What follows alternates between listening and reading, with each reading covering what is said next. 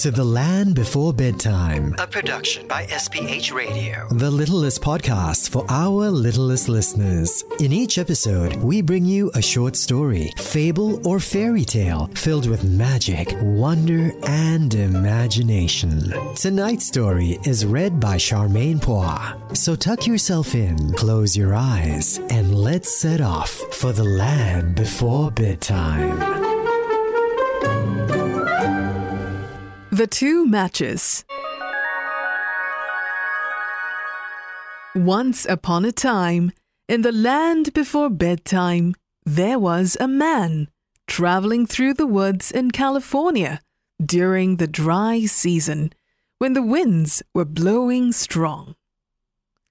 Now the traveler had come a long way, and he was tired and hungry, so he decided to stop for a rest.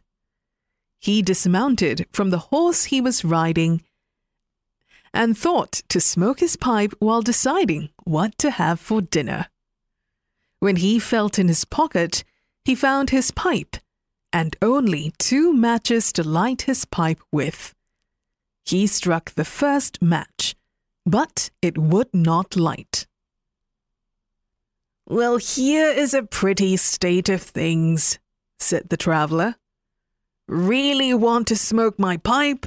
Only 1 match left, and that is certain to miss fire.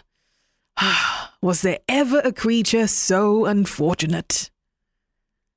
"And yet," thought the traveler, "suppose I light this match and smoke my pipe, and after I'm done, I shake out the remains here in the grass.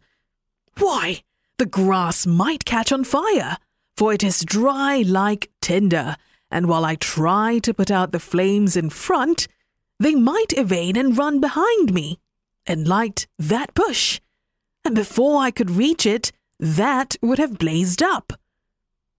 Behind the bush, I see a pine tree hung with moss. Oh, that too would fan up in flames in an instant to its topmost bough, and the winds would take that blaze and spread it through the forest. Oh, I can almost hear this forest roar with both wind and fire. I can see myself galloping for my escape as the flying flames chase me through the hills. This pleasant forest could burn for days, roast all the cattle, dry up the springs, destroy the neighboring farms, and the poor farmers' children would be homeless and ruined. Oh, what a world hangs upon this moment if this match should light." And with that thought, the traveler struck his match, and it failed to light. "Oh, thank goodness," said the traveler, and he put his pipe in his pocket and went on his way in the land before bedtime. The end.